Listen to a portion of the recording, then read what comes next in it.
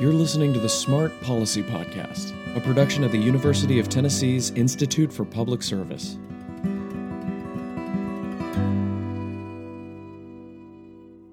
I recently heard a great metaphor to describe what it's like fighting the overdose crisis. Imagine you walk into a bathroom to find the tub faucet running on full blast, water overflowing and pouring down over the sides and all over the floor. If you're going to clean it up, what's the first thing you're going to do? Grab a mop? Obviously not. You're going to go for the faucet. That's essentially what prevention means. Stopping people from ever developing a substance use disorder in the first place. Turning off the water. Once you do that, the mopping, by which we mean treatment, for example, it will actually start to have an impact on the flood. So what does prevention look like? Everyone who's gone to elementary school in the last 50 years has had some sort of just say no sessions and activities. We're all familiar with this type of informational prevention. But there is a lot more to the picture. When we say change consequences, I don't mean they always have to be punitive. We've got to make sure that we are changing the environmental design of our communities so that they are safe places where the healthy decision is an easy decision. My guest this month is Stephanie Strutner, CEO of the Prevention Alliance of Tennessee, an advocacy organization that represents dozens of grassroots coalitions across the state fighting substance use disorders of all kinds. Over the last few years, she has rapidly become one of the most important voices for primary prevention in all of Tennessee. The difference between advocating at the state level and the federal level really just depends on the law that you're trying to change. There have been times previously where we didn't even have to pass a state law. All we had to do was go to the Commissioner of Health, who could make a uniform decision and make a change just by their decision.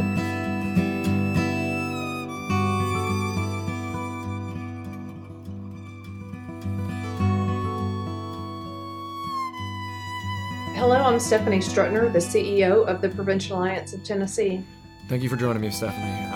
Can you tell me a little bit about the Prevention Alliance of Tennessee? How long has it been around? What do y'all do? The Prevention Alliance of Tennessee has been a grassroots organization of coalitions across the state that are engaged in primary substance use prevention. In fact, our agency was started by coalitions for coalitions, and the purpose was to really be the advocacy branch to unite us in a coordinated effort at the state legislature. And since then, we've grown a little bit. So while we started with some state aspirations, we've also organized ourselves to be advocates at the federal level as well, and have been able to do several things in Tennessee. One, have a unified voice for primary substance use prevention, where before our voice was a little bit quieter because we weren't united. Uniting together has been able to allow us to move public health policy forward legislatively, but also to be able to generate additional revenue so that coalitions across the state could engage in primary prevention. Our goal is to have representation from all 95 counties in Tennessee. Right now, we're at about 68 out of the 95 counties, and so constantly growing. We also have a number of unfunded coalitions that are member partners, another about 20 communities that join us through unfunded partnerships. But our goal is to make sure that every county in the state of Tennessee ultimately is served by a primary substance use prevention coalition. This sounds exactly like the kind of thing that is needed. I feel like prevention is an under-discussed portion of the substance use disorder, let's say the overdose crisis in general. I was wondering if you could tell me about what prevention really does mean for the average person. Benjamin Franklin was the first who was coined as saying an ounce of prevention is worth a pound of cure. And we certainly see that almost to the exact ratio that Benjamin Franklin identified. And we see prevention being very cost effective. Oftentimes we don't talk about it very much because in some cases it is difficult to measure what's not happening. So primary substance use prevention is effective when there are no consequences associated with risk behaviors because they're not happening. So we have to be very keen and aware of how we measure our short-term or intermediate and our long-term change. In Tennessee, we've actually been really good at articulating these numbers and these investments in prevention. And so we've been able to come up with a cost benefit analysis. And what we found is a range of anywhere from $9 saved in public taxpayer burden spending for every dollar invested in prevention, all the way up to $24 saved per dollar invested in primary substance use prevention. So a lot of times when we say primary prevention, the first thing that people think about is, oh, great, you go and do programs with kids in schools. Right. Well, that might be a very small piece of how we provide information, but our work is surrounded by an evidence-based process called the Strategic Prevention Framework. We use the Strategic Prevention Framework to help us engage in community assessment to identify the needs specific to the local community. We do that through a combination of strategies, providing information, building skills, providing support. Those are our individual level interventions. We also focus our efforts on environmental strategies, or in other words, those population level strategies that reach all members of a community. Changing access or changing consequences, modifying the physical design of the environment, and modifying policy. And so when we engage in these comprehensive strategies, we're able to affect change on a broader scale and not just within the individual. What that means is really shaping the community environment, shaping the social norms, shaping the customs, shaping the laws and policies and norms, the laws and enforcement in which people live, work, and play, and thereby shaping their behavior as a result. This is very similar to, I talked with Trent Coffey of Stand about a lot of these types of things. He said, like you said, it's not just going to talk to kids, you have to go in and treat the whole family. These community norms, you talk about access. Of course, I'm sure economic opportunities is a huge role as well. But already, I mean, it sounds like you've discussed a number of pretty significant policy and I guess more as well private sector achievements. Can you tell me some of the things that have happened in recent years in terms of improving prevention? One, this is one of the most significant accomplishments, and this happened at the federal level. Back in 2015, our coalitions advocated through the HELP Committee, the Health, Education, Labor, and Pensions Committee, through the U.S. Senate to identify substance use prevention specific language in the Elementary and Secondary Education Act, which allows us to have curricula for students in elementary and secondary education settings to engage in primary prevention at that school level. In addition, some of the other policies that have been noteworthy are repealing several different portions of preemption that relate to tobacco regulation. There are limitations on what local municipalities can do to regulate tobacco in their municipalities. Our coalitions have been strong advocates for repealing different forms of preemption to allow, for example, local communities to make their parks smoke-free venues, or to allow hospitals to become smoke-free venues. Schools are, of course, already smoke-free, but college campuses didn't always fall under that. Yeah. And so repealing preemption has given us the opportunity to allow local control for a number of different things. One of the most recent activities related to tobacco preemption repeal was allowing smoke-free music venues in the state that local communities can now opt into. In addition, coalitions have been effective in advocating for the prescription monitoring system that gives physicians and pharmacies the opportunity to identify people who might be misusing opioids. Also, fentanyl test strips were classified as drug paraphernalia in the state of Tennessee. And so our coalitions have been strong advocates to repeal that law and declassify fentanyl test strips. I could go on. Our coalitions are really outstanding and do a great deal of advocacy. Those are just some of the highlights of things that have happened in recent years. That's quite a number. That's a very large number of achievements, I think, and it covers a lot of different areas. I'm also very glad you brought up tobacco, because usually when that's discussed in the context, when people are talking about opioids and tobacco comes into the equation, in my experience, a lot of the times it's usually to compare and contrast how, say, opioid abatement money should be spent. There's a lot of disappointment across the state, I think, in how the tobacco settlement money ended up going into roads and bridges. Not to say that roads and bridges weren't needed, but at the same time, there were there's more of a desire to see opioid abatement money funneled into programs that are directly related.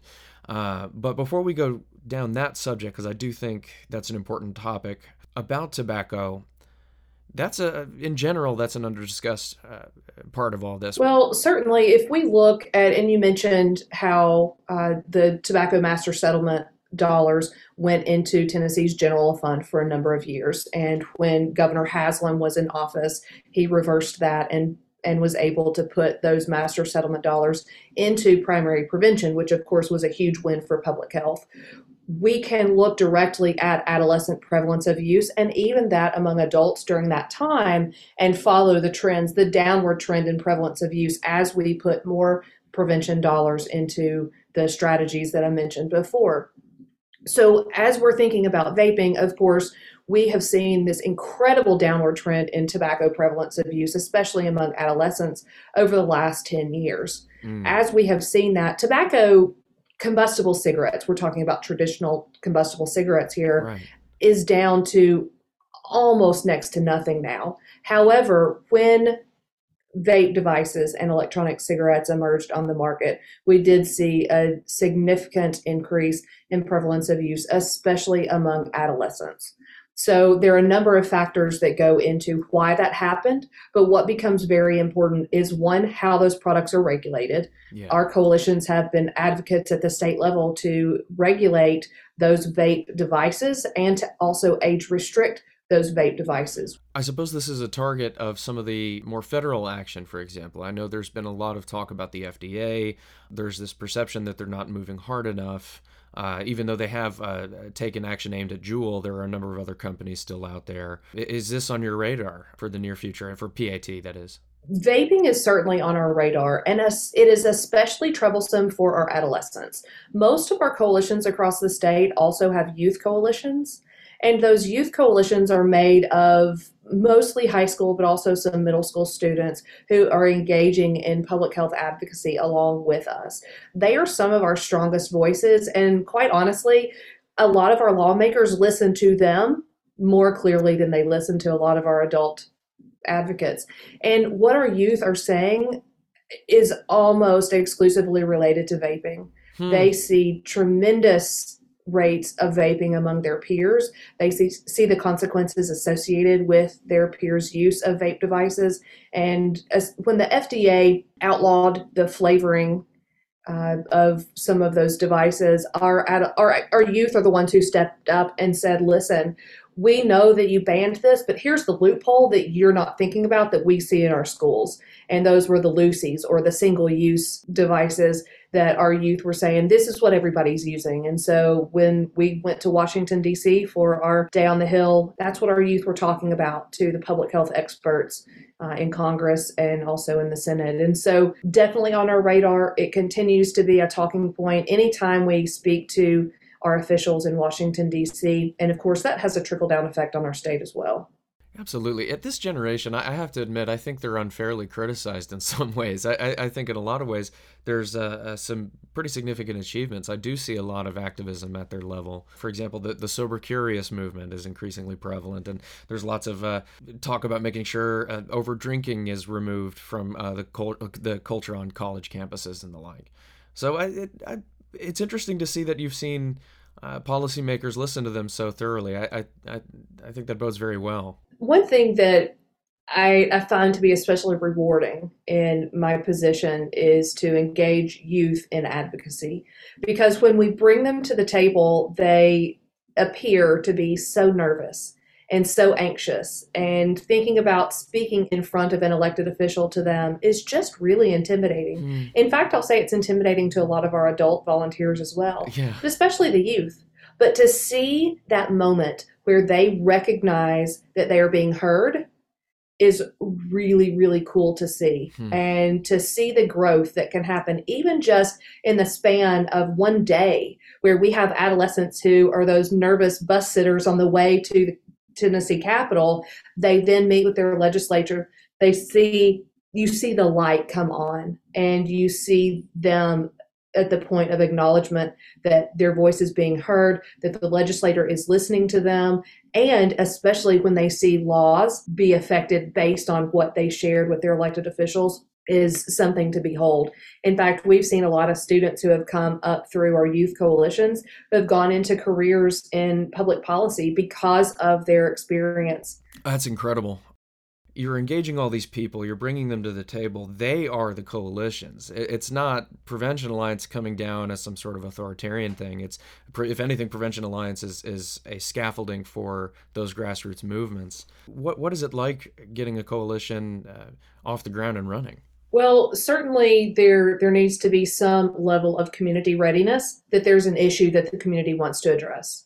And anytime that happens, we see people really come together.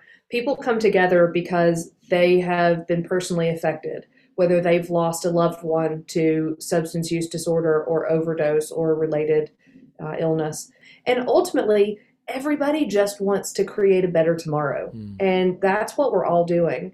Certainly, there are some challenges to what we're up against. I tell people and consult people all the time. And the quote that I use, I have reminded myself of this hundreds of times, but I remind people of this almost every day. And Steve Jobs once said, if you want to please everyone, don't be a leader, sell ice cream. So sometimes our policy stance is unpopular. But when it is good for public health policy and it's something that fits within our mission, is something that we'll support. We're in what is being called the fourth wave of the overdose crisis. It's acknowledged now that the majority of deaths they do involve fentanyl, but they also are polysubstance use. What kind of challenges there? And I mean, meth is different than opioids, is different than tobacco, is different than alcohol. I mean, surely it must be an interesting challenge. Certainly, we have seen for well over a decade the polysubstance crisis that we face, not just in Tennessee, Right. but in states all across the country. And the question that really we have to answer is, why are people craving any drug? Because it doesn't necessarily seem that people are drug specific until they cannot get that drug. And then suddenly it's whatever we can get our hands on. And so we, while simultaneously engaging in primary prevention, also have partners in other pieces of the continuum of care that engage in treatment and recovery and aftercare to make sure that the treatment and recovery and aftercare becomes prevention for those individuals who have already engaged in use and maybe already have a substance use disorder. So it's also interesting to note the economic push of why we have a drug crisis. So there is a lot of money generated for a certain number of individuals based on the sale of illicit substances. And so what we see now is this drive to increase profit, to maximize revenue. And there's a project called Operation Sentinel that I have been in collaboration with, that's an international project to identify where drugs are coming from when they are being imported into the United States. And what we are seeing from some samples and testing that have been going on related to this project is that most drugs, call it methamphetamine, call it heroin, call it whatever you want to call it, are being cut on average 15 to 20 times before they get to the end user. And what we're seeing is dozens of different types of drugs in that one drug. So whether somebody is out seeking methamphetamine or whether a person is out seeking heroin, the likelihood of there being anywhere between 11 and 15 different drugs in the product that they use is incredibly high. The introduction of nitazenes into the drug culture in America was really the sole push behind the FDA allowing the 8 milligram bioavailable dose of Narcan to be approved for the market. Because what we're seeing is the massive utilization of fentanyl and the high doses of fentanyl and nitazenes were just completely rendering Narcan and any other form of naloxone useless. the danger of a lethal dose of a drug is higher now than it has ever been. I've heard this from several people before that, it was one thing back in the 80s to say, don't do drugs, they're dangerous. But now it's unbelievable how one small, simple mistake can end a life. This is 11, you said what, an average of 11 or 12 drugs in a single sample, cutting them 15 times before they actually hit the end user. This is incredibly complex. I've also been having conversations with people about how there's not... You talked about the FDA being encouraged to expedite the approval of higher dose Narcan. There are other situations, for example, they're not approving tests quickly enough for all of these novel substances for point of care contact. In other words, a lot of people don't realize you can't test for fentanyl in the emergency room. And even if you were, I mean, you're talking about all these combinations of drugs. I mean, it must be a nightmare clinically. Well, and for one thing, it's very expensive. I mean, we Mm, don't even have the capability locally to test for nitazines with the lack of accessibility of those local identification options. And for analysis, we really are at a disadvantage. And so when we think about having the capability of testing in emergency departments and so forth, it's a huge cost. And the technology for rapid analysis, in every hospital across the country, for example, is not something that's feasible today. I believe that at some point in time it will be, but our technology is catching up with the demand. And it's basic economics. It's supply and demand. The supply has not been able to catch up with the demand that we have for drug testing. that does make a lot of sense. We saw a lot of that with various forms, with fentanyl test strips, with Narcan. There was a shortage during 2020. You've mentioned now several times nitazines. It's definitely a massive part of this current moment in the overdose crisis. But just for the average listener who may not understand the difference between nitazines and, say, xylazines, I was wondering if you could give us a quick shakedown of what those are. Nitazines are particular synthetic opioids. The DEA has identified that they were never approved for medical use in the United States.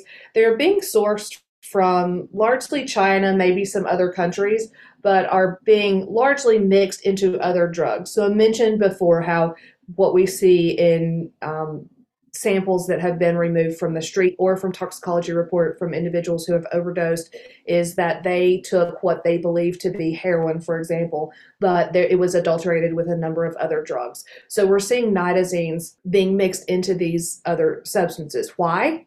Because you can get a lot of nitazine for a very small amount of money, but it only takes a very tiny, tiny amount to achieve the high that people would expect based on the street drug that they're purchasing.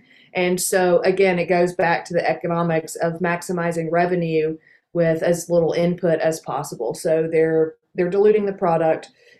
They're adding nitazines to maximize the effect that the user expects, to maximize their profits. But what we're seeing are deadly consequences in the victims. Which really is just, like you said, if the best medicine is going to be prevention, it's more urgent than ever before. Earlier on, we had Clay Jackson on, Dr. Clay Jackson out from West Tennessee, and he said it's very likely we're going to have to go back to some form of just say no type of prevention education. There's so many different versions of programs like these, some of which have evidence behind them, some don't. But of course, absolutely, youth outreach being such an important part of prevention, this is going to be a pretty complex challenge, right? Certainly, but I would argue that programs like Just Say No are just a very small amount of what we actually do in primary prevention. So, what we really have to do is make sure that we mitigate risk factors with protective factors, Mm. that we are building protective factors around people, primarily adolescents and young adults in our communities, to make sure that they are equipped not only with the knowledge. So Just Say No provides knowledge, but we can't just provide knowledge and information to people. We have to also help them to build their own skill set so that they know what to do if faced with a decision where they have to decide, will I use or will I experiment or will I not? So we've got to be able to build refusal skills. We have to be able to build protective skills. We have to also be able to provide support not only to individuals, but also to communities to make sure that we are empowering people and communities and norms and standards where it's okay not to use. We've also got to reduce access to the substances, but increase access to protective factors and treatment. And we've got to change consequences. So, and when we say change consequences, I don't mean they always have to be punitive. Right. Because there are a lot of rehabilitative consequences that we can place into our systems so that we aren't just, for example, sending people to jail. Right. Or we aren't just sending people to in-school suspension or expulsion, but we're giving them the opportunity to build resilience through an adverse event that they might experience. We've got to make sure that we are changing the environmental design of our communities so that they are safe places where the healthy decision is an easy decision. And then, of course, we've got to push public health policy to make sure that we're creating systems where our adolescents can't just go and buy an illicit substance that's going to be harmful to their body and brain without any consequence, and under systems where that's legal. These are just a few examples, but we really have to have this whole comprehensive form of primary prevention. If we were to just rely on providing information, we would be leaps and bounds behind where we are now. If I may be so bold, what are y'all looking at for this coming year? This legislative session, as in many previously, we will be following bills that are pushing for the legalization of cannabis, some age restrictions on cannabinoids. Delta 8 has become a hot topic.